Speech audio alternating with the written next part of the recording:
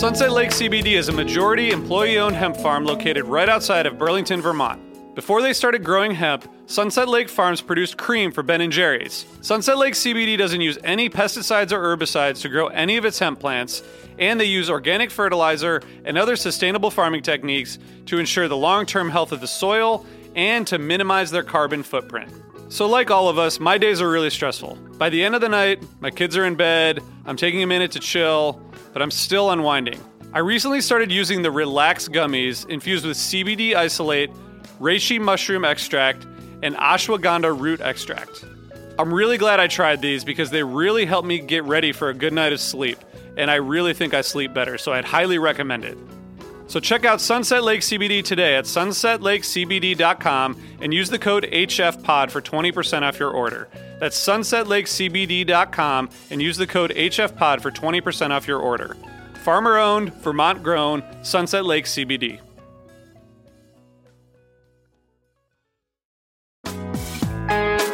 Hi listeners, I want to tell you about a cause that I'm involved with at Heritage Radio Network. HRN is celebrating its 15th year, and to celebrate, we're deepening our commitment to giving voice to the next generation of food systems storytellers, and we need your help. Our internship and fellowship programs help activate new possibilities for underrepresented and underestimated young people through experiential journalism, audio engineering, and production training. Through these unique programs, HRN helps food equity stewards build essential workforce readiness skills that expand their potential and foster economic mobility. Please consider supporting these critical programs. And with a minimum donation, you can be entered to win a dinner for two at an amazing restaurant in one of 8 cities and tickets to a concert at a great venue in one of those cities. We have incredible partners across the country who have donated, as they also share our passion for helping to educate the next generation of food systems storytellers. Check out heritageradionetwork.org/15 to donate and enter to win today.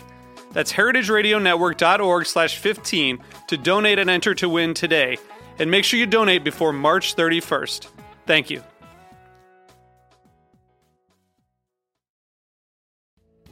Hey listeners, I want to tell you about a sponsor, Music Masters Collective. They're a nonprofit organization that produces unique music events, providing opportunities for fans and artists to meet and collaborate in an inspired and creative atmosphere. Every week, they host different events, all with the opportunity to learn from world-class musicians like Oteil Burbridge, Trouble No More, former members of the band, Milk Carton Kids, Nikki Glaspie, Bill Frisell, Sean Colvin, and many more.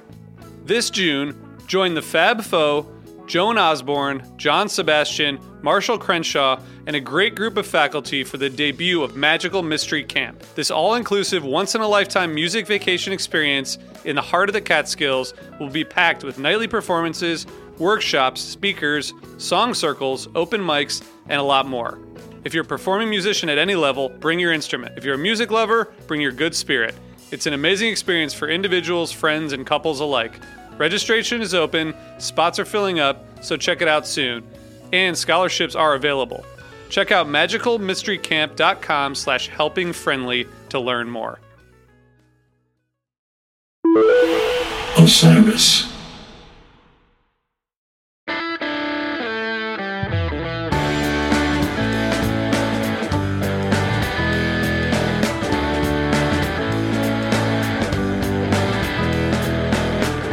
And we are live on Wednesday. Oh, wait, no. Not Wednesday. Check your calendar, man. Check your calendar. I'm checking it right now. It's Monday, April 4th, 4:30 p.m. Eastern. Helping Friendly Podcast. On tour, live, coming at you now 2 times a week. 2 times a week. Twice as much Phish, which is twice as much Phish as I listened to before. No, who am I kidding? I've listened to a lot of Phish before this. This just gives me Phish to listen to with purpose. You know what I mean? Focus listening. Focus listening, note-taking listening, all the fun stuff that we get to do when we listen to Phish. This is the Helping Friendly Podcast on tour, coming at you live Monday, April 4th. My name is Brian Brinkman. I am here with Jonathan and Megan. What a trio we've got. We are breaking down today a show which happened in my backyard, basically 32 years ago. someone's backyard. It seems like Quigley's. Quigley's backyard. Maybe Eli's, maybe George's. I don't know. We're gonna hopefully figure it out. Eli, George, Quigley. If you're a real dude, talk to us. Let's talk about this show here today. But Find us in the comments. Find us in the comments. Let us know what it was like. This was Phish's first show in Colorado since Telluride 1988. We're going to dive into this today, talk about the significance of the show, the significance of Colorado, and a bunch of other oddities and absurdities as you've probably come to recognize here with HF Pod Weekly, HF Pod Live. Jonathan, Yes. we haven't seen you in some time. How are you doing, my man? I'm great. I've been I'm really just sitting here waiting for you guys to call. So thanks for including me again.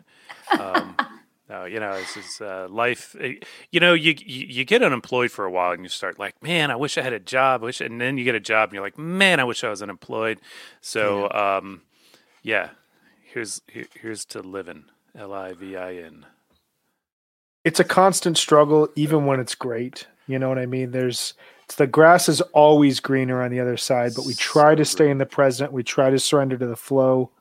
Megan, I know you know about surrendering to the flow right now. How is everything going for you? How are you here today? Well, I'm so glad to be here today. And I'm so glad that Jonathan's back because I really missed talking Phish with you, Jonathan. What's up? I really missed, right as we're getting ready for this episode, you're both pulling me through understanding some very convoluted Phish data graph. Those are the things I miss. So I'm so glad you're back. Yeah, it's not Phish without graphs. Let me tell you. It's not Phish without graphs. And we realized that, Or Brian stats. Or stats, yes. We realized that we were giving you too little Phish graphs and Phish stats by only talking once a week. That's why we increased this twofold. Now we're talking twice a week. Plus, we'll be talking a whole lot more this summer. Just get ready. Mm-hmm. There was the summer of George, not this George in this show, but there was the summer of George. This is the summer of HF Pod. I feel it. Ooh, I believe it. I'm projecting it into the universe. I like that, Brian. Bold.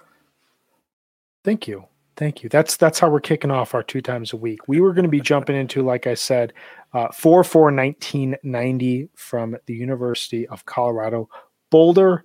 Really cool, fun show. This is now my second 1990 show I've listened to in a matter of days, which I don't listen to a lot of 1990, and I'm realizing listening to this, there's just a lot to be learned from, and I'm really excited to dive into more going forward. I was going to ask, how do you feel about diving into 1990? I always had a hard time in the old days on HF Pod convincing these guys to go into the way back. They were like, well, if there's not a 20-minute jam, other than a vocal jam, we can skip those. They didn't want to, it was tough. It was difficult. And I was like, come on, man, let's do another 89 show. Like, they weren't there. But we're more amenable, I guess. Yeah, no, I loved listening to this show. It was a lot of fun. I do too. Yeah. I love thinking about who they used to be, and I love thinking about young bands now and thinking about when Phish was like that. Right. It's so great. Yeah, when I started getting into Phish, I got into them during the hiatus, and all the shows I was consuming. At the time, I didn't care. I wasn't asking for a specific tour or a specific year. I just wanted more Phish. So I ended up getting 11/2/1990, 3/13 or 3/15/1991, 3/13/1991 from Breckenridge. Few other random shows from this time period. But as I got into Phish, my personal taste is 94 and onwards. But to your point, I did a listening project about 5 or 6 years ago now where I listened to the entirety of 1992's spring tour on its anniversary. And I had a breakthrough then of like Megan said, I felt like I understood who they actually were and not who they became and not who we think of them now. And I heard the building blocks, and I heard how you go back to these shows in that 89 to 92 chunk where they're really tightening things up. They're writing a lot of songs, and you see this conscious decision by a band to slightly reel it in for the purposes of what is to come. And to me, it doesn't have the exploration, but it has everything else you would want from Phish. It has the humor, it has So the much energy. Mm-hmm. They're punching above their weight every night. I'm going to talk about it when we get to the end of the show, but like they punch above their weight with song selections, with the way that they sound in probably like scattered rooms. I mean, it's really eye-opening for me to listen to it. Yeah, I mean, I like listening to Trey's tone. People complain about Page also, and the electric piano and something. I dig it. I dig it. It's different. Obviously, the grand piano is wonderful and a nice growth thing, and today's rig with 10,000 synths up there, but the same can be said for Trey, right? He's got a massive guitar rig. We were blessed to get that rig rundown. Was it last year with the weird smile? It was, yeah. And which was awesome as a guitar player and budding gearhead, because I'm mostly an acoustic guitar player, but thinking about what Trey's out there doing in 1990 with an infinitely smaller rig, it's great. It's just Trey he's got a tube screamer and a Mesa Boogie amp maybe, and just strong ass fingers and so many chops, and he just blows it right out. It's awesome. And I just love thinking about these like incredible musicians hustling every night in these small little venues, playing to no one, playing to a frat party, playing to, I think that's Right. really why they're who they are, because they put in the work, and I think that listening to these shows really shows that they've always been who they are and they've always put in the work. Yeah, and that's the thing is like you can prefer the way that they sounded when Page's Baby Grand comes on and it fills out the overall sound of the band. Sure. But they weren't waking up one day and saying, we're going to be Phish and we're going to play stadiums and we're going to have a Baby Grand piano that we have to lug around the country on a night-to-night basis. Like that is an evolutionary step that takes a lot of processes to get there.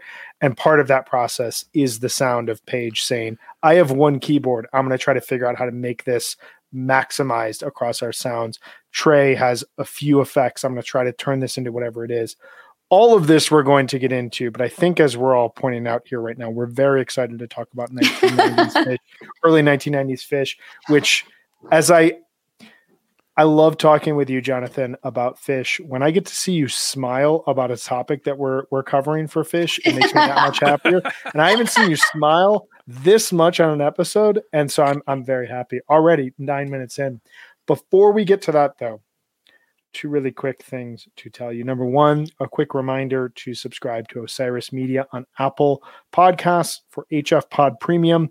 We put out an episode last week that matched up with our live episode where we talked about our favorite versions of Tweezer. This week, we are going to be talking about the best Phish show from our birthday month, which means it's a fun, loose conversation. And I'm curious to hear what everyone has to say. We'll also get to learn everyone's birthday, all that sort of fun stuff that comes along with it. The other thing we need to tell you about is our sponsor. Megan, are you telling us a bit about Sunset Lake today? I sure am. Sunset Lake CBD's line of smokable hemp products are for everyone. They're for the old deadhead. They're for the young Phish fan. Anybody searching for a mellow body high. Which one are you, John? Are you the old deadhead or the young Phish fan? See the flag back there? That's right. Yeah. But smoking CBD has all the benefits of high THC cannabis without the paranoid and anxious side effects. And there's 9 different strains from this year's harvest, so there's something for everyone. The Hawaiian Haze is awesome for an outdoor show, and Cherry Abacus is best for the end of the night. All of the flower is grown, cured, and trimmed by Sunset Lake CBD farmers. And even better, they have this really cool farm-to-table approach. So this gets you really great pricing on premium CBD flower because they ship directly from their farm to your door. And this weekend, I was at a show with a friend, and afterwards, we felt like smoking, but it was really late. And so we decided to have some CBD. We had a CBD pre-roll from Sunset Lake, and it was so nice. It was a really great way to end the evening. So I highly recommend you check them out, sunsetlakecbd.com. And you can use our coupon code HFPOD, and you get 20% all products. So Sunset Lake CBD, Farmer owned, Vermont grown. What a wonderful thing. Farmer owned, Vermont grown. Every time I hear that, I'm like, I just want more Sunset Lake, aside from the fact that like the product is just excellent for me. So let's jump into this. So 4/4/1990. Why did we choose this show? Well, this show happened 32 years ago today, but also this was Phish's first Colorado show since 1988. When Phish visited Colorado in 1988, they played in Telluride, Colorado for about a week.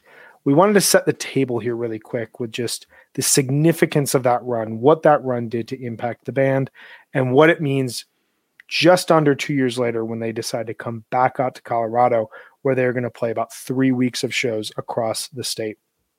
Jonathan, what were your thoughts on the way that Telluride impacted Phish in 1988, and how did it lead to where they're at here in early 1990?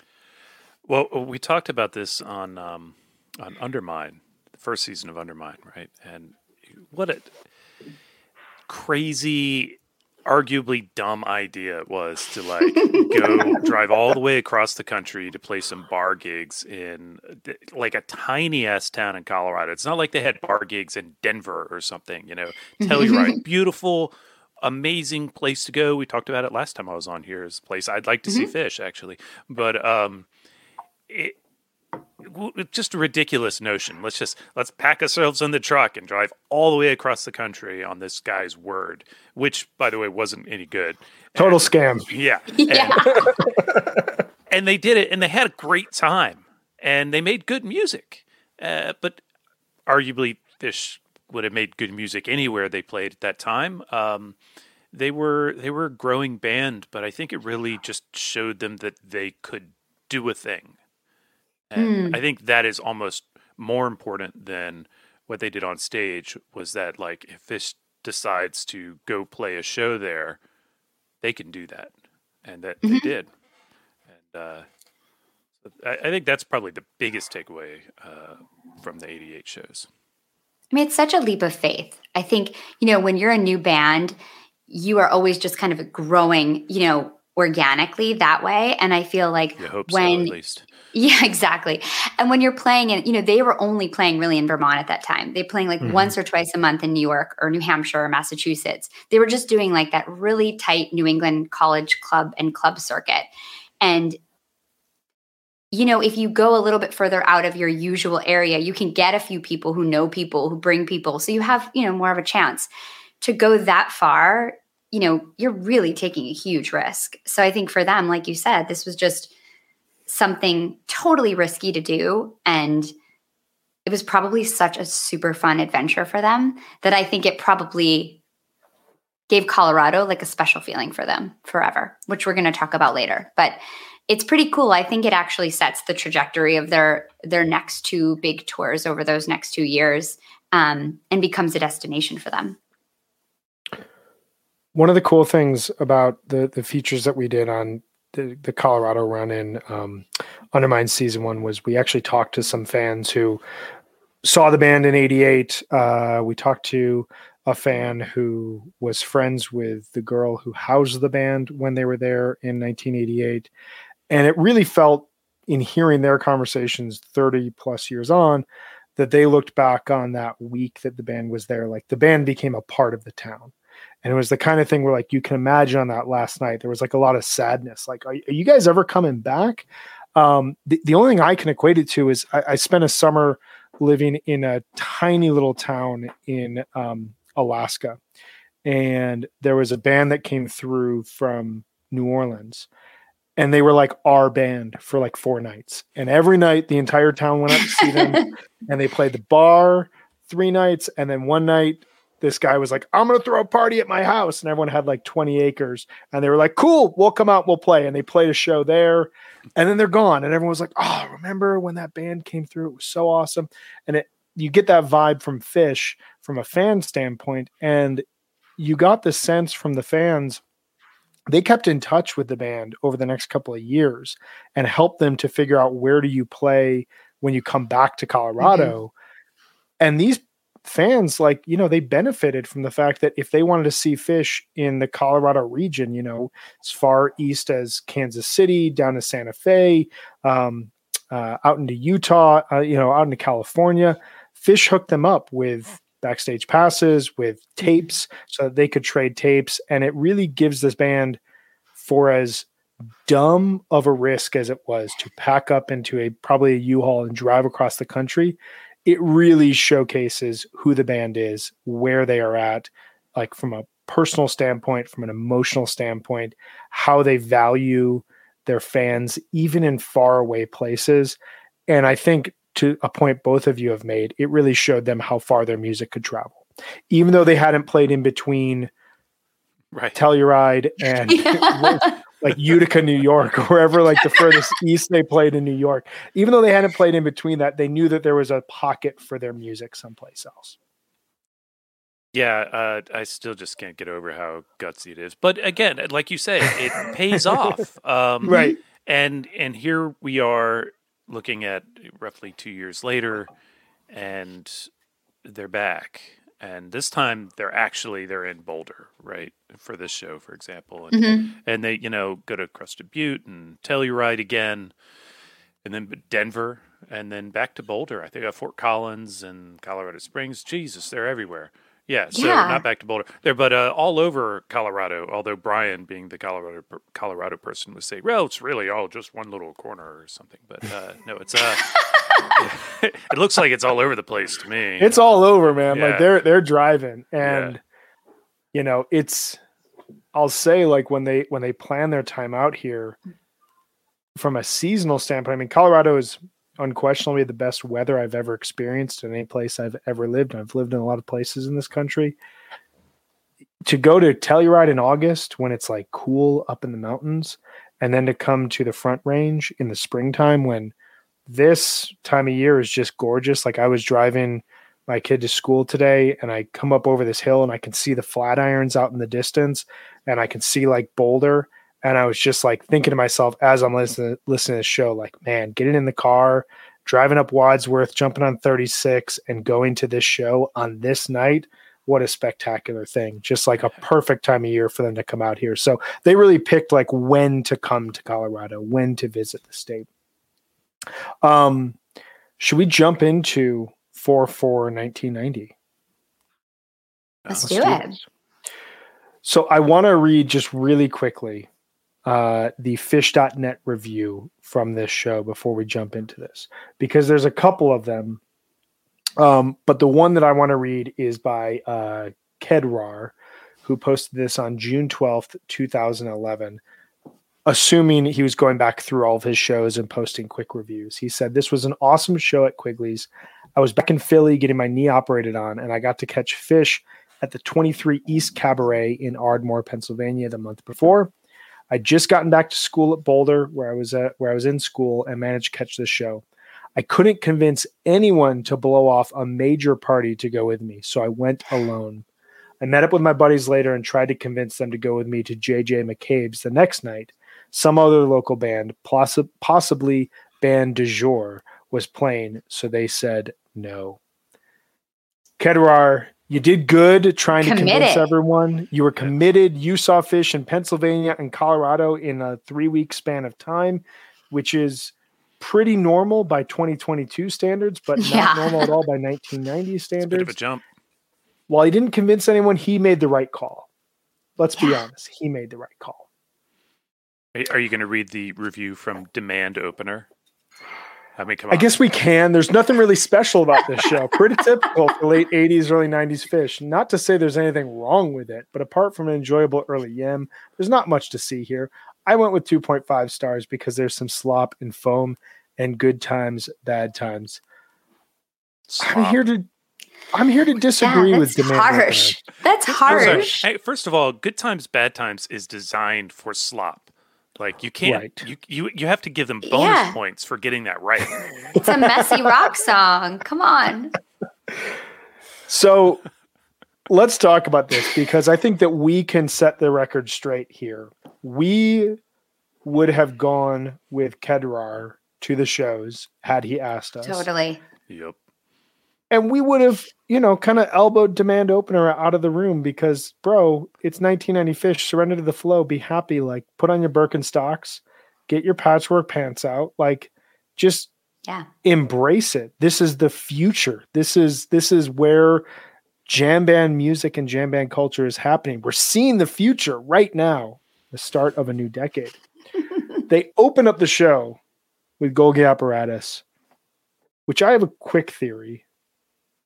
Now, Kedrar kind of scoffs this down because apparently there was a huge party going on and word had not traveled super far from Telluride to Boulder. But my theory is there were a lot of people trying to go to this show. It's Phish's first show in Colorado in 2 years.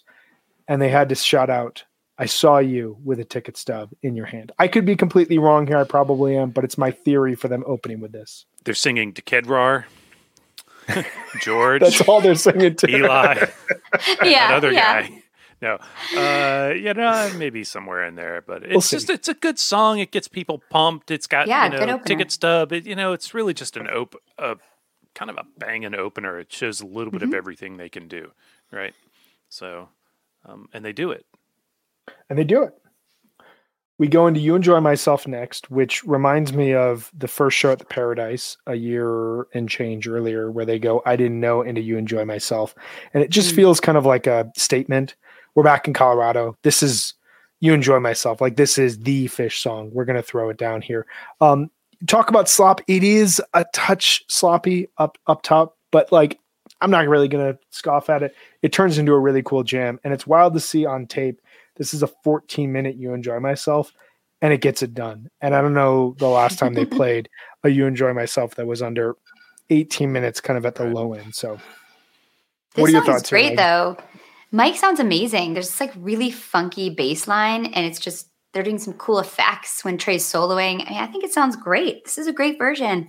There's also, you can hear the crowd, I don't know if it's before or after, yelling, "Wilson sucks," which is like so awesome. They're like, we know, we're in. They want the band to know, like, we know what's up. We know Wilson sucks. Yeah. I just think that's so great. Like, to hear that, they must have been like, okay, yeah, we're back. And like, Wilson sucks. And you know it. You know who we are. You know what we sing about. Like, that must have been so awesome for them. So I just had to say that.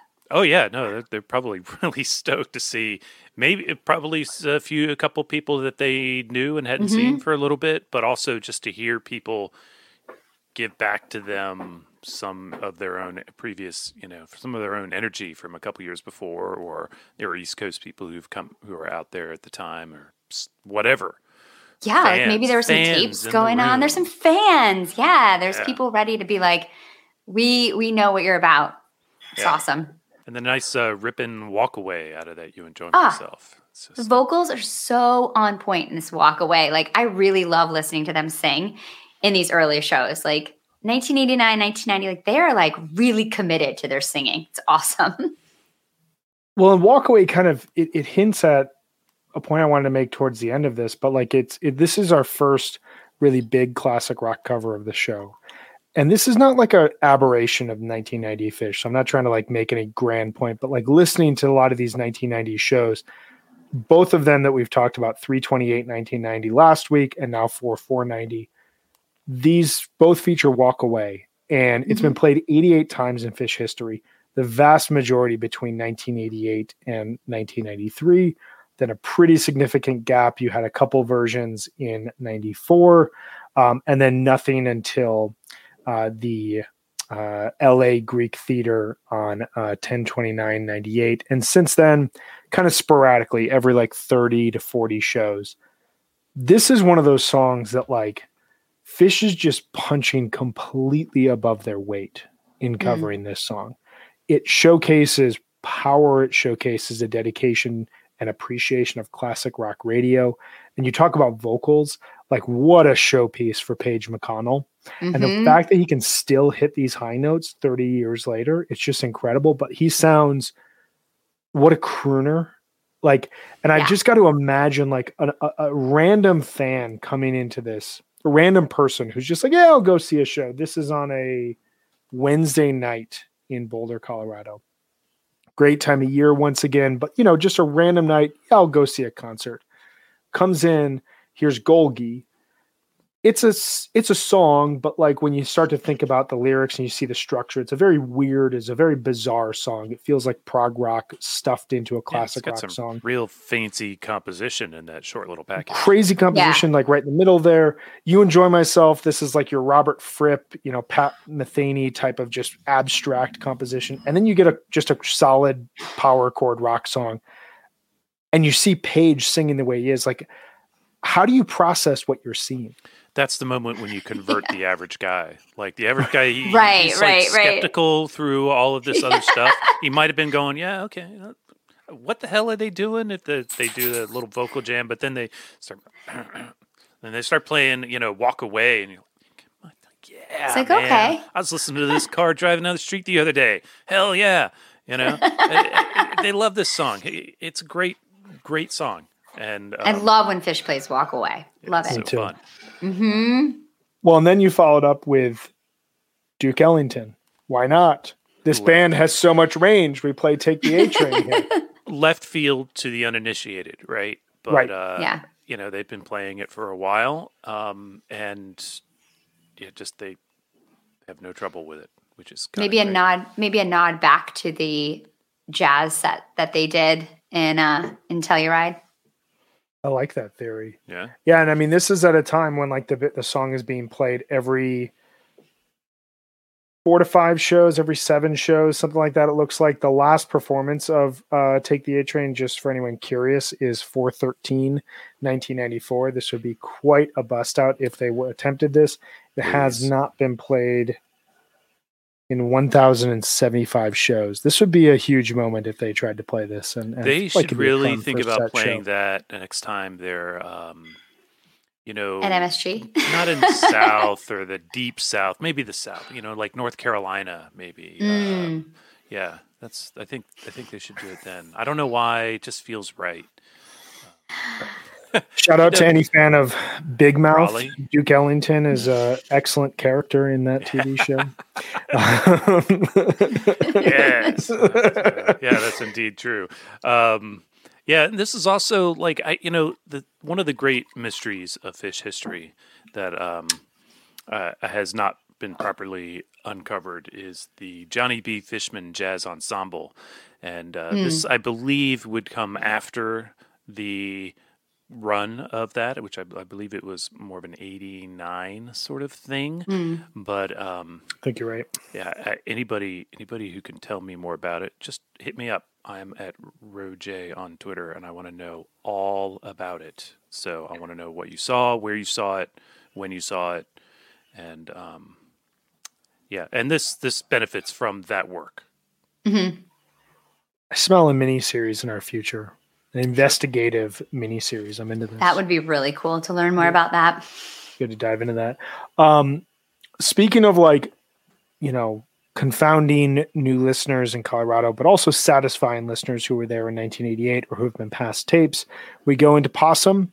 And in the intro to Possum, we get Take the A Train teases, which just adds to this absurdity, and you talk about early 90s Phish, like this is the fun thing about it. There's a lot of teases. There's not like a segue, a type 2 jam, but it's, how do we figure out how to take this one song idea, a jazz standard, and plop it into this kind of chugly, build up rock song that we've written about possums, and ultimately a capstone to the Gamehenge saga.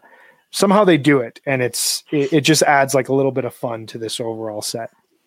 Yeah, you can hear them starting to think about like, how do we connect songs that are unrelated, or how do we connect musical themes that are unrelated, which is so cool. I also think this Possum gets like rocking. Yeah. I was driving down the road just yesterday, and I did not hit a possum, but I was listening to this Possum, and I had it turned up really loud to the point where my wife woke up and said, "Turn it down." And and I didn't, because it was Possum. I said, "No." You tell her. Yeah, I didn't fight, but I was like, "No, it's Possum." Yeah, after. Go back to sleep. Not right now. You're fine. Well, and this adds to like what I was talking about with Walk Away, like your point, Meg, like this is a rockin' version of Possum. It's not a crazy idea that they would play a rockin' peak to the song at this point in their career, but it adds this like, here's a band that's played a bunch of prog rock. Now they've played a jazz standard. Now they're playing this. Are they singing about possums? What's actually happening up on stage? But oh my God, the solo freaking rips. What is happening right now? Like all these things have to be going around in your head as you're seeing Phish for the first time in these new places. Well, if you think that's crazy, then Foam. they play Foam.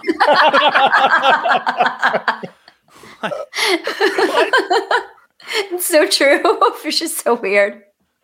Shout out to Drew Hitz, who was interviewed numerous times for the Undermine series. He'll be an interviewee on in Undermine season 3. But we had him and Don Hart on in season 1 to talk about 3 compositions: Divided Sky, You Enjoy Myself, and Foam, to show the progress of Phish in the 1980s.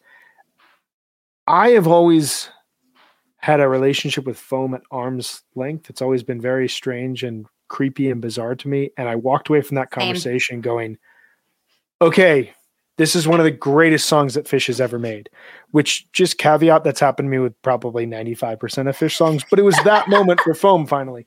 And 1990 versions of Foam are just like Trey has it dialed in, and there's not a missed moment in any of these performances. It's incredible. This is a solid version of Foam that, to your point, like adds to the stew that we've been hearing throughout this overall set. And shout out to the other guys. You say Trey's dialed in, you're not wrong, but I mean, this song doesn't work unless they're all on it. Totally. And they were. Yeah, this is one of those early examples of like, for us to this with Reba, like for us to survive, we're all connected and playing different things, and everyone has to be doing what they're doing while listening to each other. And that is a level of music playing I just will never. I can strum a few chords, man. You know what I mean? Like I can keep the rhythm together, I can play a few riffs, but like playing complex fugues with other guys, no, not going to happen. Well, your average show at Quigley's at the University of Colorado in 1990 was probably, it was bar bands, right? About most of those bands, some guy is up front playing and singing something, and everybody is trying to listen to the drummer just to stay at the same place in the song. You can't survive through Foam just listening to the drummer. Right. They've all, as you say, they're all interlocked, and it isn't going to work otherwise. And Brian, you got to pull up this guy's comment that just popped up in the chat.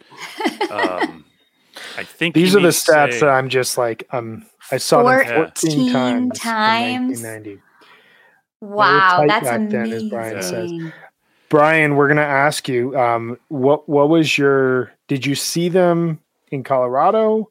And regardless if that was a yes or no, what was your favorite show that you saw from 1990? Let us know here as we're jumping through this, but that's awesome. Yes, that is so cool. there was like a line of there's like a vet line where if you saw them before, like let's call it 1992, it's like you were just being passed their name or passed a tape randomly, and you just decided to do it.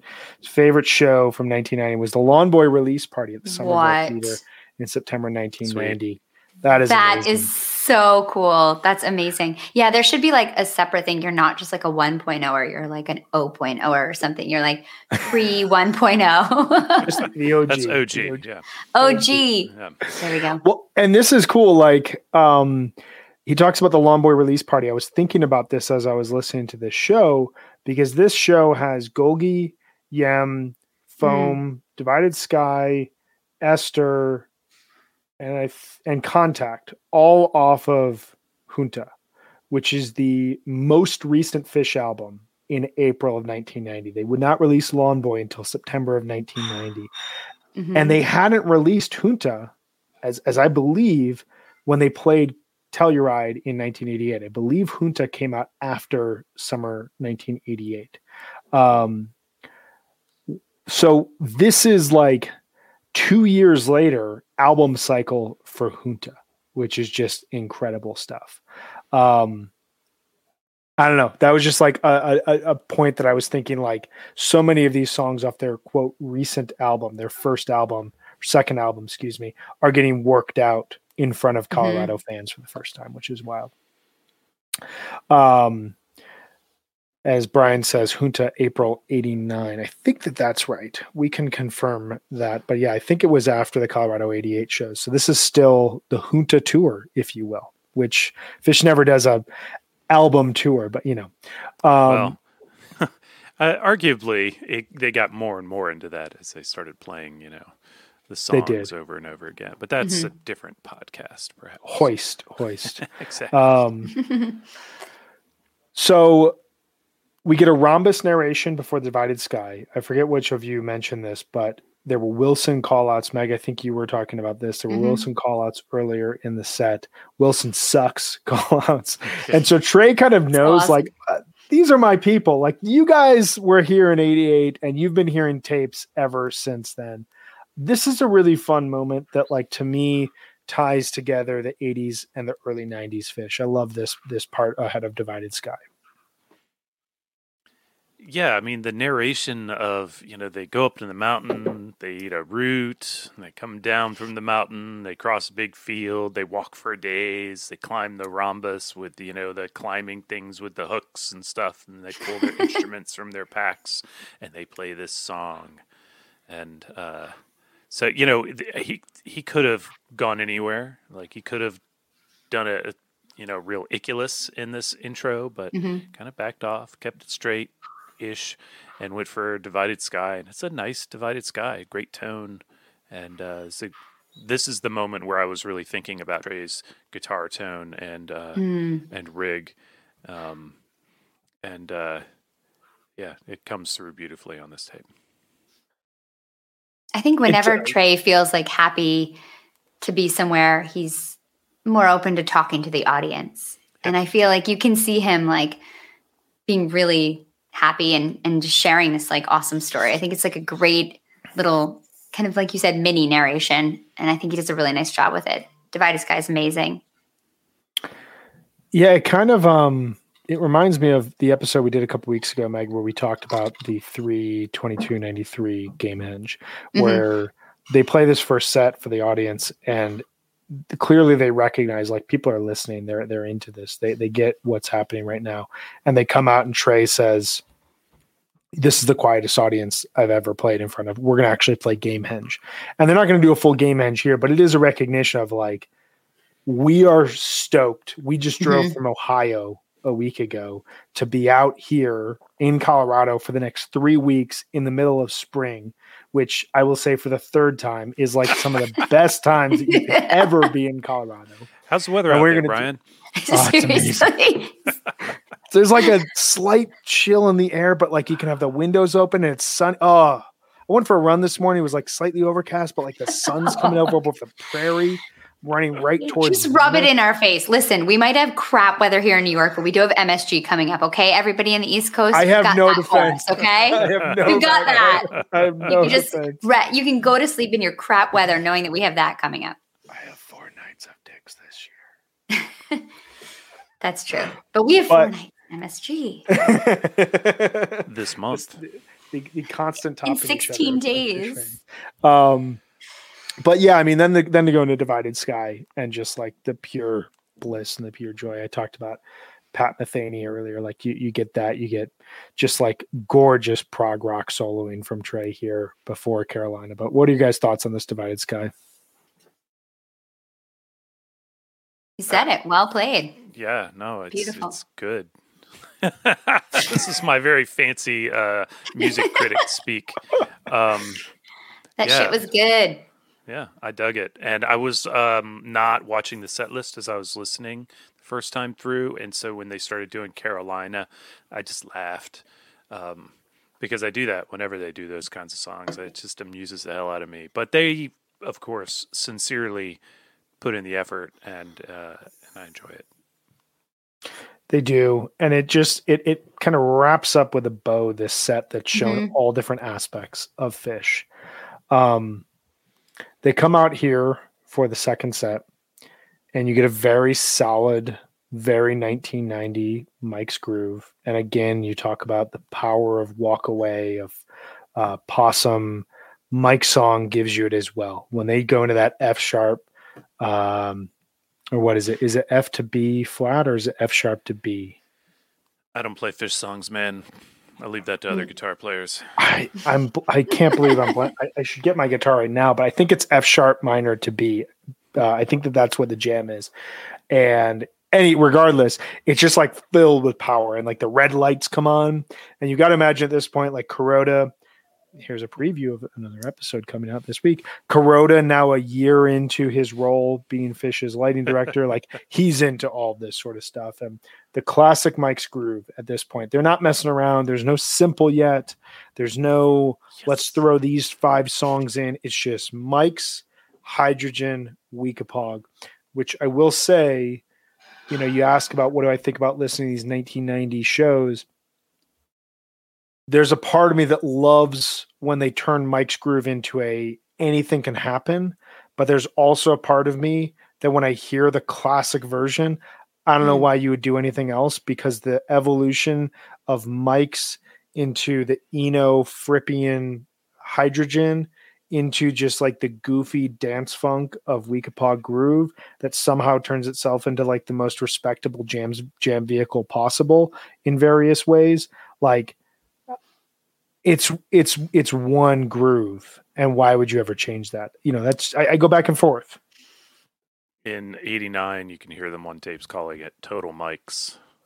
It's a Total Mics, and that's right, man. Play them all, play the 3 together, play them well, rip them like this. I mean, it's not long. There's no like 20-minute second jam or any of that stuff. It just bam, perfect. Rippin' Mike's Groove.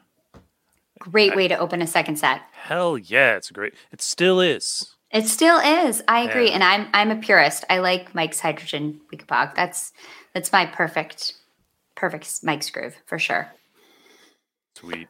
We should do a feature where we talk about just classic Mike's Grooves that like have subtle differences, not like you're saying, like I was just listening to the Island Tour this week, and like the Mike's Old Home Place, Weekapog, it's one of my favorite Mike's Grooves ever, but I'm talking just like so you want to subtle do differences. A feature on all the times that they've ruined Mike's Grooves with some other song. No, I'm kidding. No, he only wants to talk about the good ones, right? Right. I mean, even my first one was Mike's Simple Mike's Hydrogen Weekapog. So ooh. Yeah, which was all right. They're like, no, we did this wrong. We need to go back. There was also this singers. I did like the quartet Mike's Grooves that they were doing in the late 90s, the Mike's Simple Hydrogen Weekapogs. As long as the hydrogen came in there, you're good. That's why I hated Simple. It's the whole hydrogen. So we move into Esther. This is a beautiful little version. Such a good version. Oh my gosh. It's like perfect. It's really, really nice. It's very theatrical. They're doing like, ooh, ah. They're doing these like, ooh, ahs. It's like super, it sounds like Broadway. It's amazing. Yeah, it's a show like this. It's like a piece. They really like illustrate this story beautifully. And it has lovely instrumental passages as well. Reasonably well executed. I love Esther. I remember when we did our episode on Junta in Undermine Season 1, we talked with the guy who produced or engineered the album, and he talked about how Trey goes to sing Esther in the studio and can't get the words out, and he can't find the voice. And they were like, why don't you just go take a walk? And he like disappeared for like 45 minutes to an hour and just walks through the streets of suburban Boston, and just kind of gathers himself, gets himself in the mindset, and comes back and delivers it in one take. And it's just like, he's got it. And it's one of those songs that like, you talk about the delivery, it has to be Broadway. There's so much imagery and there's so much to connect the dots here.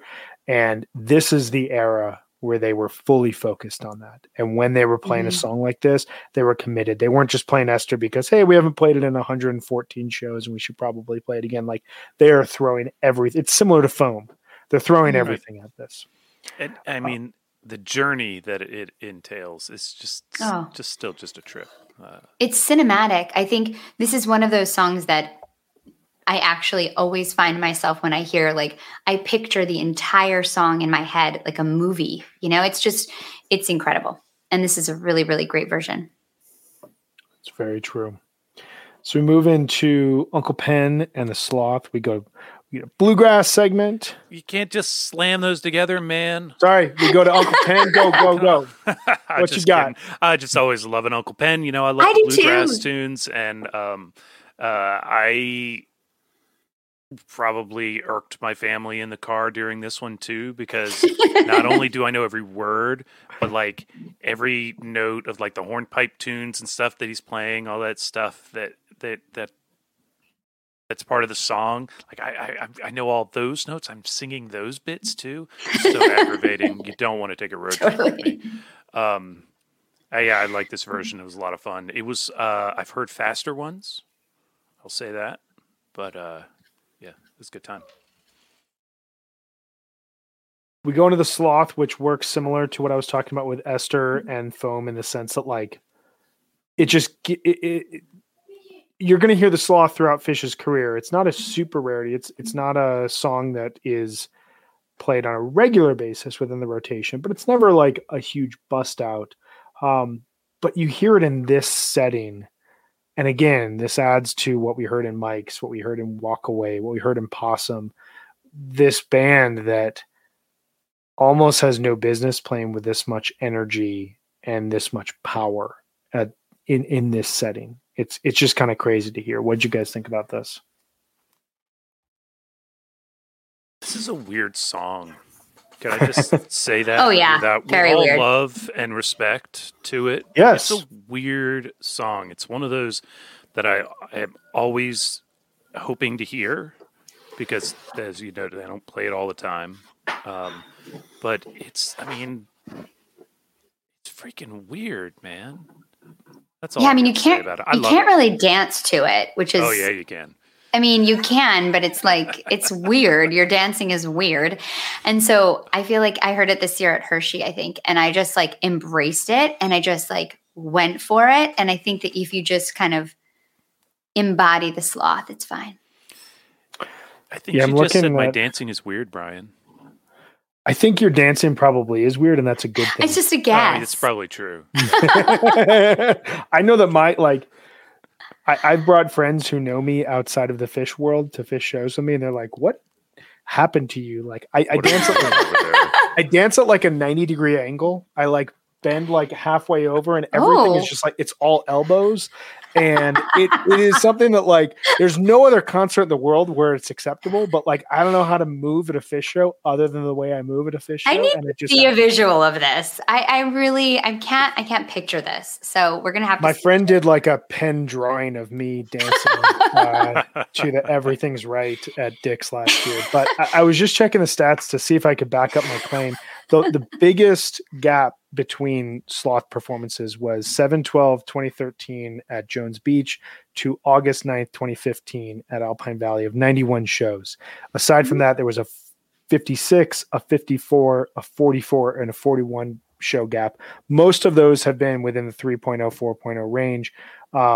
In 1.0, like the biggest gaps were like 37 shows. And that was 37 shows between 10/12/94 and 12/9/94. So like 37 shows within a tour. So it's definitely like a song that like it's rare enough that when you hear it, it's special. But like at this point in time, man, they just play it with such energy, such ferocity. And I want to shout out our loyal listener, Stacy, who just responded with, "My 9-year-old son dances just like me when he dances to Phish." That's so awesome. That's it. Because I try to get my son to dance like me when we webcast Phish shows, and he's like, "You look weird." I feel like some people have like a name to the dance they do. Like my friend does something we call the scarecrow, where she's just like she just moves her arms like this. Like my husband does the gorilla, where it's kind of like hunched over and like his arms are out. So do you have a name for your dance, Brian? I don't, but I'm going to think about that at my next Phish show. Okay, maybe I'll give one to you if I see you dancing. Jonathan, I'm guessing you've seen. You have a bunch? I You have have a bunch, and I just want to I'll just share one name, and Yes. this is only for people who are watching. Everybody at home, too bad you don't get the visual, but there's a little bit of like arms up and falling back. I And like that. It's gunned down in a hail of awesome. Gun. That's amazing. It reminded me a little bit of that thing that like floats up that they like blow up in the wind to like advertise things. You know? When there's music on, it's rhythmic, sort of. Okay, got it. So it's hard to illustrate with just you guys talking at me. My favorite person to watch dance at a Phish show without question is RJB though, because there's nonstop movements. There's karate chops. There's jumping up and down. There's like it's endless movement throughout the show. That's amazing. Something. So jumping into the latter part here of set 2, we get a return to Gamehenge with the Lizards, which is like everything we've been saying. Really well played, excellent energy, tons of power. Crazy to showcase the dynamics of a band who went from Esther to bluegrass, quick bluegrass in Uncle Pen to aggressive metal-esque, if you will, with the Sloth, back to this gorgeous composition with the Lizards. It's just what range, man. And then we're going to get an a cappella song, the very next song. And they go everywhere in this set. They're doing it all. It's pretty amazing. They're doing it all. They're doing it all. And we get the beginning of the dedications.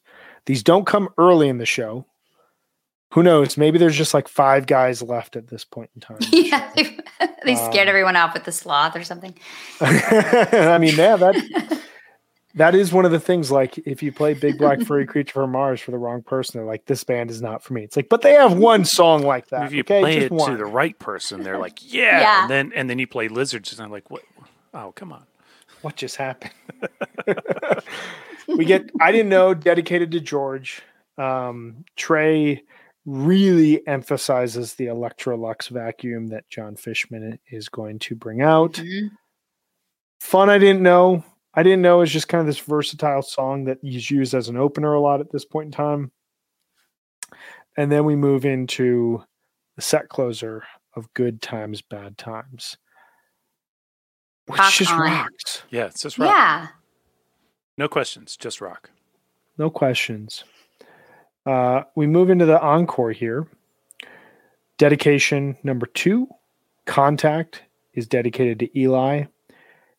And it made me laugh as I was listening to this today because of 2 things. One, I think one of the joys of listening to lots of music is like when you listen to a song for the 100th time or whatever it is, you just hear something new or you recognize something that you knew about it, but like it just hits you in a different way. And like, I know this song is a love song about a car, but like driving a car and recognizing like the love that Mike is singing towards an automobile. It just like, it fills me with joy that at this point you talk about dumb risks, writing a love song about a car when you're just like a band beginning, like be a bit more conservative, like think a bit more about what people really want to hear in the early 1990s. No, why would you? Why would you? Why would you care about that? Just sing with your heart. And this is where Mike Gordon's heart was. It's great. Plus, it typically had a fun little groove. It has a great little groove. And then Trey shouts out Eli's birthday. And I had to laugh again because it sounds like there's like 15 people in the room. I mean, it's encore time at this point. You know it's probably thinned out a little. It's thinned out a little. There's apparently a huge party going on the UC Boulder campus at this point in time. It's a Wednesday night. But still, you can hear the band. They stop the instruments, and they're doing it as they sing the end of Contact. And they probably have like 4 people, and you can hear Trey start to smile a little bit. He could never hide his emotions, but you can hear him start to smile a little bit as he sees a couple of fans scattered throughout the audience. It's great. Yeah. And then we end with Highway to Hell. And my thought just as I was listening to this was like, to hear Phish play Zeppelin and AC/DC is completely just like in 1990. It's something else. You had to be a part of what endeared them to new fans. They're not just playing classic rock covers; they're owning them. And you hear it in Highway to Hell. Like Trey is just like, he's listened to Angus Young and been like, how do I replicate this? He's listened to Jimmy Page and been like, how do I do this on the tiny rig that I have? How do we make this happen? And it's just such a stunning accomplishment for them. Yeah, it's a rip and closer, leave everybody wanting more, all of that, standard rock and roll showbiz stuff. Well done, well executed by the Phish band. Very well done. I was just going to say, I think this set list is actually really great. Yeah. I think they do a really nice job constructing this. It has like a nice flow to it, good like ups and downs. They put like the kind of slower songs and more chill songs at the right times. Like I think this is really well done. Really great end to the show. End of the second set and encore. And they really, represent themselves well throughout. We've been talking about that as we go. If this is your first Phish show, well, you may not come back. I don't know, but you know what Phish does. Mm-hmm. Absolutely. If you stuck around. Yeah, you get the whole sample. This is, and it's such a great era for that. Brian Goldenberg, who has been commenting throughout this show and shared some really cool stuff early on. I really do wish everyone could have seen them in 88 to 90. And I think that really sums it up. Like that was just such a golden period to really get into the band. And I think to your point, Jonathan, from the start of the talk, like, why would we go back and talk about a show like this that like on paper, it's a Phish show, and there's no 20-minute jams and blah, blah, blah, blah, blah. Well, you get a real peek into who the band was on a random Wednesday night in a new city and how they were presenting themselves. And that's a really cool thing to learn. Following this night, they would play another night in Boulder for 5 at JJ McCabe's on Pearl Street, which has now been turned into a steakhouse. I blanked on the title, but I was reading about it last night. There was a restaurant that took over from JJ McCabe's in the mid 1990s. That closed during the spring of 2020 and opened up as a new steakhouse. But JJ McCabe's was where Big Head Todd and the Monsters would play regularly as they built up their careers throughout the 90s. This is basically like their version of Nectar's, another prototypical quasi jam band from the early 1990s. Oh yeah, in that saw Phish them on realm. Horde back in the day. Horde tour, yes. From here, they'd continue playing in Colorado throughout the middle of April. They'd go to Crested Butte. They'd return to Telluride, where they'd play Fly Me to the Moon Saloon 3 times. Steamboat Springs, Denver, Boulder again, Fort Collins, and Colorado Springs before continuing with the spring 1990 tour. You got Phish in Colorado in spring of 1990 from April 4th through April 22nd, which, as Brian Goldenberg said, has one of the best, if not the best, Harry Hood ever. I'm going to have to listen to that after this because that's not a Harry Hood that I'm super familiar with. 3 weeks of Phish in Colorado. And I will say once again, because this is the 4th month of the year, for the 4th time this episode, during just an amazing season to be in Colorado. Oh my God. One last note here before we transition to the conclusion of the show. They return in the fall for a Halloween run through Crested Butte, Colorado Springs, Boulder, and Fort Collins. And they would reprise this every 6 months. Those are some great shows. 11-290 is one of the first shows I ever heard and like blew me away. But they would do this every spring and fall through 1993, until 1993 when they did not do a fall tour. But they would return to Colorado on a regular basis at least once a year. They would do the 1990 back and forth, 91 back and forth, 92 spring run, 93 spring run, and then 93 it turned into like a Red Rocks and then a Dick's run after that. Just amazing stuff. So I have a question for you all as we transition here to the latter half of this episode. Why, Megan, is Colorado so important to Phish? Well, I don't think it's just the weather. I'm going to start there. Although I've heard it's great. Is it? I hadn't heard that in the past 30 seconds. Oh, it looks beautiful out there. Oh my God. I shouldn't have even mentioned it again.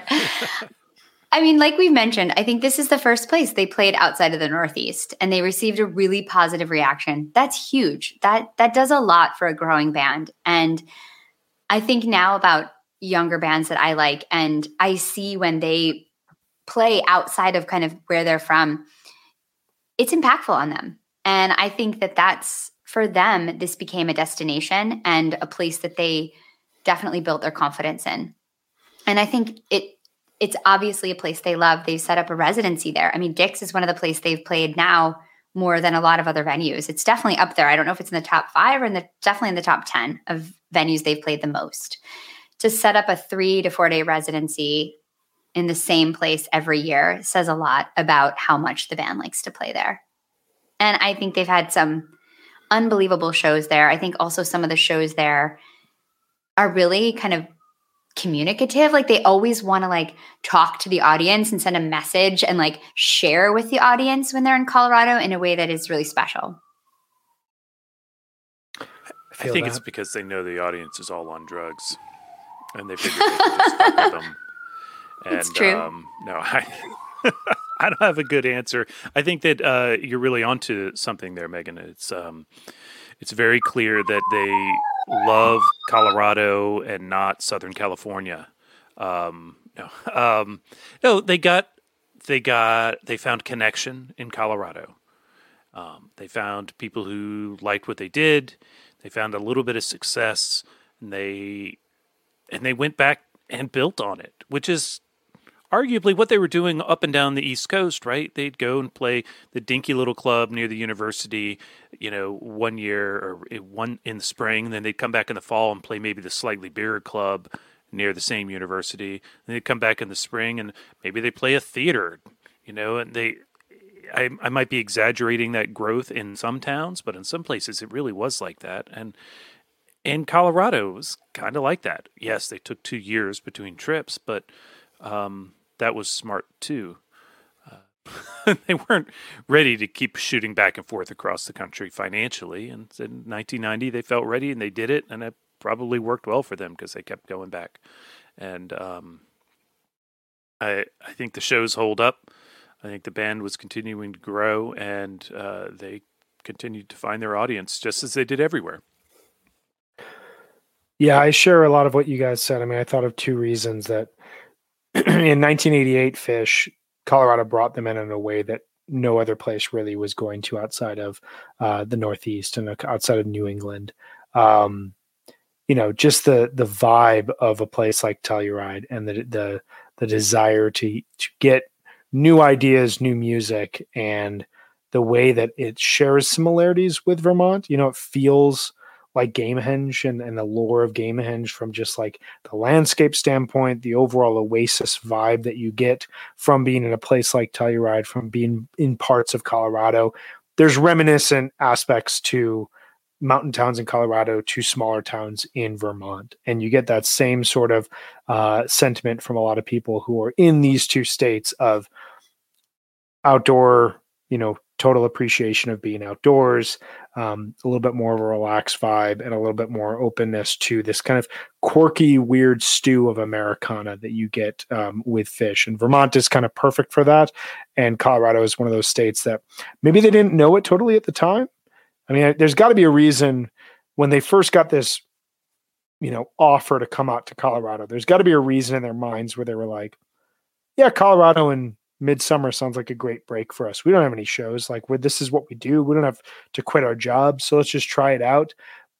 But then to go out there and find that like you have this audience that is willing to go with you and is eager to see where you take them. It's just unbelievable. Jonathan, what are some of your favorite Colorado Phish shows? And before you speak, I just want to pose to the audience, please share your favorite Colorado Phish shows. And I'll give a shout out here to longtime listener, the Incredible Perp. My favorite Colorado show for purely nostalgic reasons is 11-291. First set was my first tape. I still have it, and I still play it in my car 30 years later. Awesome. If that doesn't summarize what makes a good Phish tape, I don't know what does. Like 30 years later, being in your car is just awesome. What about you, Jem?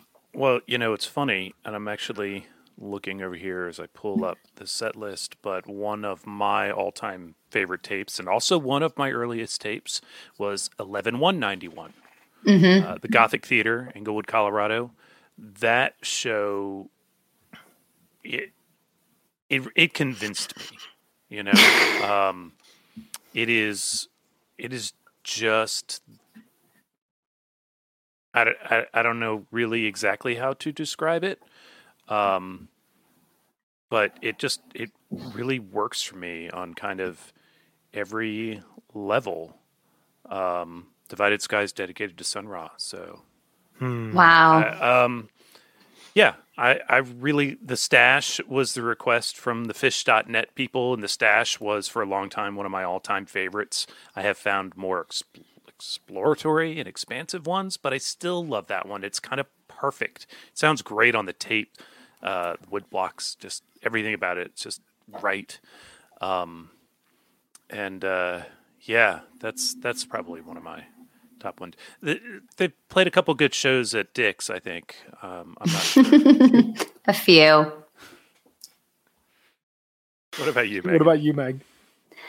One of my favorite shows is the 11/17/1997 from McNichols Arena. I mean, this show is like fire. I mean, I love a 1997 Phish show.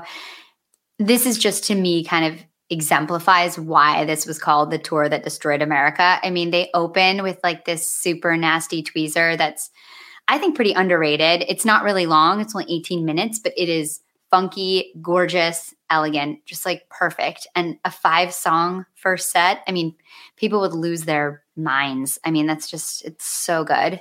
And I just think this whole show is perfect. The set list is great. And yeah, I love the show. It blew my mind when I found out about 4 years ago when I moved to Denver that I lived off of the same road that McNichols Arena was on. Denver is an interesting city in the sense that, like, it's a big city, but it kind of feels like a play city for anyone who moved from the East Coast to there. Mm-hmm. There's a light rail, but you can drive everywhere pretty easily. There's really no traffic. There's a lot of easy back roads in and out of places. The light rail is nice. I love the light rail. I just don't ride it anymore because I work at home. But the Broncos Stadium, one of the biggest football franchises in the NFL, one of the most successful teams, John Elway, then Peyton Manning, decades of great quarterbacking. Their stadium is right off of Federal Boulevard, which is like a stoplight street that has, cool Mexican restaurants off of it, and there's people's homes off of it. It's not like, wow. In East Coast cities where like you put your stadium, out in the middle of this abandoned wasteland, Foxborough like or something. Foxborough or something like that. Yeah. And McNichols was right. It shared the same complex with Mile High Stadium, now Invesco Field. The Nuggets have now moved across 25 to more of a downtown arena, but like that McNichols was like just off of Federal Boulevard just blows my mind. But I love that show.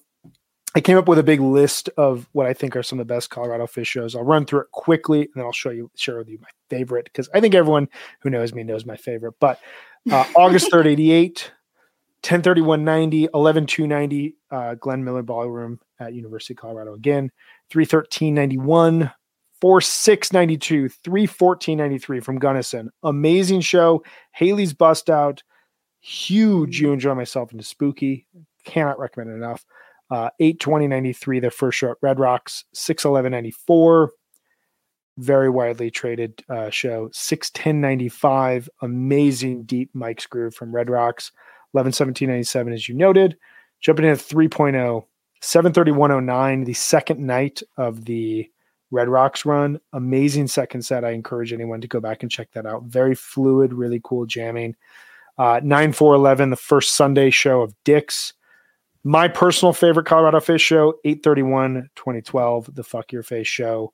That 12/30/16 and 10/22/21 are my three favorite Phish shows I've ever seen. 9/6/15, the Thank You show. 9/4/16, Sunday night at Dick's, another where we have our pattern here. 9/1/17, the first night at Dick's, 2017. Amazing 5-song second set. 8/31/18, the first show post curveball. Great jam. Love that show. Amazing show.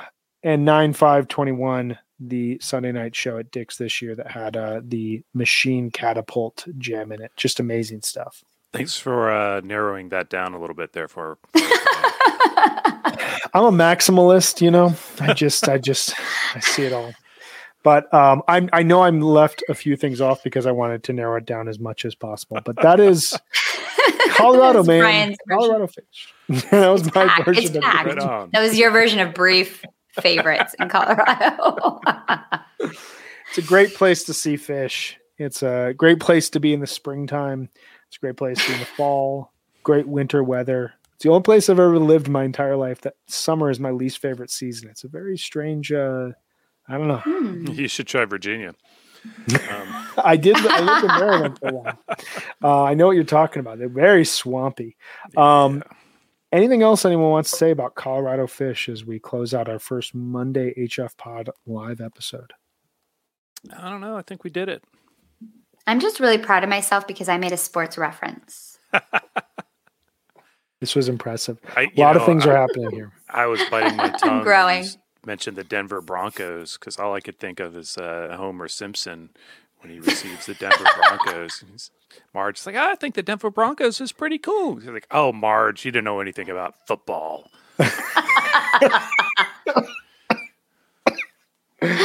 Well, on that note, we will be transitioning to a sports-related podcast. No, I'm joking. We'll be back. I'm fired. We'll be back on Wednesday. This Wednesday, we'll be back April 6th at 4:30 p.m. Eastern.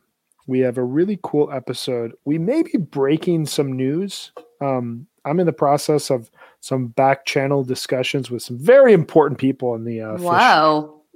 We may be breaking some news on Wednesday. We'll see if I get a response to the email I sent out this morning.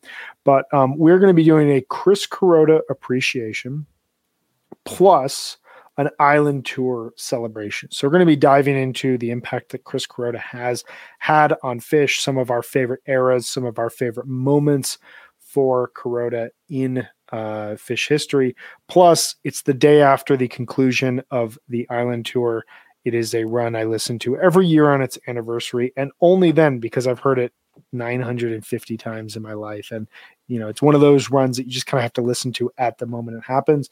We'll be talking a little bit about that. So we'll see you back here on April 6th, this Wednesday at 4:30 p.m. Eastern. Get your laser pointers ready. Let's talk some rigs. Jonathan, can you tell us about our sponsor one last time? Our sponsor, Sunset Lake CBD, is a majority employee-owned hemp farm located just outside Burlington, Vermont. For years, Sunset Lake was a dairy farm producing milk for Ben & Jerry's ice cream, and in 2019 they diversified, started growing hemp for CBD. Sunset Lake CBD embraces Vermont's tradition for land stewardship by using sustainable and regenerative farming techniques. To build and protect healthy soils, they are 100% pesticide-free, use minimal tillage, and implement cover crops and crop rotations. They also serve as a research farm for the University of Vermont agronomists to study hemp and inform best industry practices. Now, I'm going to take this moment once again to talk about my personal favorite, the CBD salve, which if you're watching, you can see right there. I use this regularly, and I go through it kind of quickly nowadays. But, I use it for my hands for my arthritis, and I think it helps, and I love it. So you should check them out today at sunsetlakecbd.com. Use our coupon code HFPOD to get 20% off all products. That's Sunset Lake CBD, farmer-owned, Vermont-grown. Ain't it the truth? Yeah. And with that, we will see you all back here on Wednesday. We don't have to wait a full week. This is great. Hope everyone out there enjoyed today's episode talking about Colorado, talking about weather systems, and talking about Phish at the same time. It was great. Always good to talk with you, Jonathan and Megan. I look forward to doing it more often. It was fun. That was fun. Thanks, everyone. Thanks everyone for hanging. We will see you here in a couple days. Take care.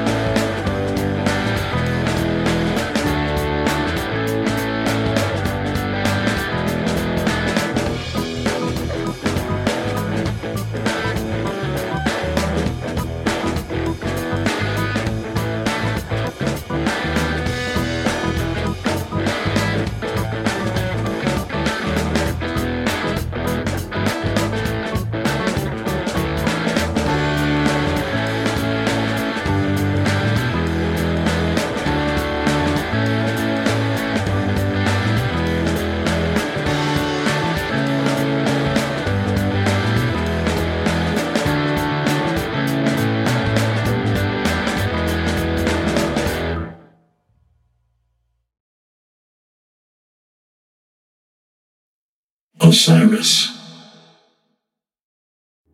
Hi, this is Henry Kay, host of the #1 music history podcast, Rootsland. Come with me on a journey to Kingston, Jamaica, where we explore the world of reggae music and the untold stories of some of the genre's greatest legends. From the ghettos and tenement yards where the music was born, to the island's iconic recording studios. We are so excited to team up with Osiris Media, the leading storyteller in music, because as you'll hear, sometimes the story is the best song. This is Krista Makes, guitarist and vocalist for Less Than Jake, and host of Krista Makes a Podcast, a songwriting podcast where every week I'm joined by an amazing guest to break down the writing, recording, and release of one iconic song from their career. In our giant evergreen back catalog of episodes, we've had rock legends such as Dee Snider and Huey Lewis, punk rock favorites like Mark Hoppus, Fat Mike, and Brett Gurewitz, and up-and-coming artists of today such as Liz Stokes of the Beths and Genesis Owusu.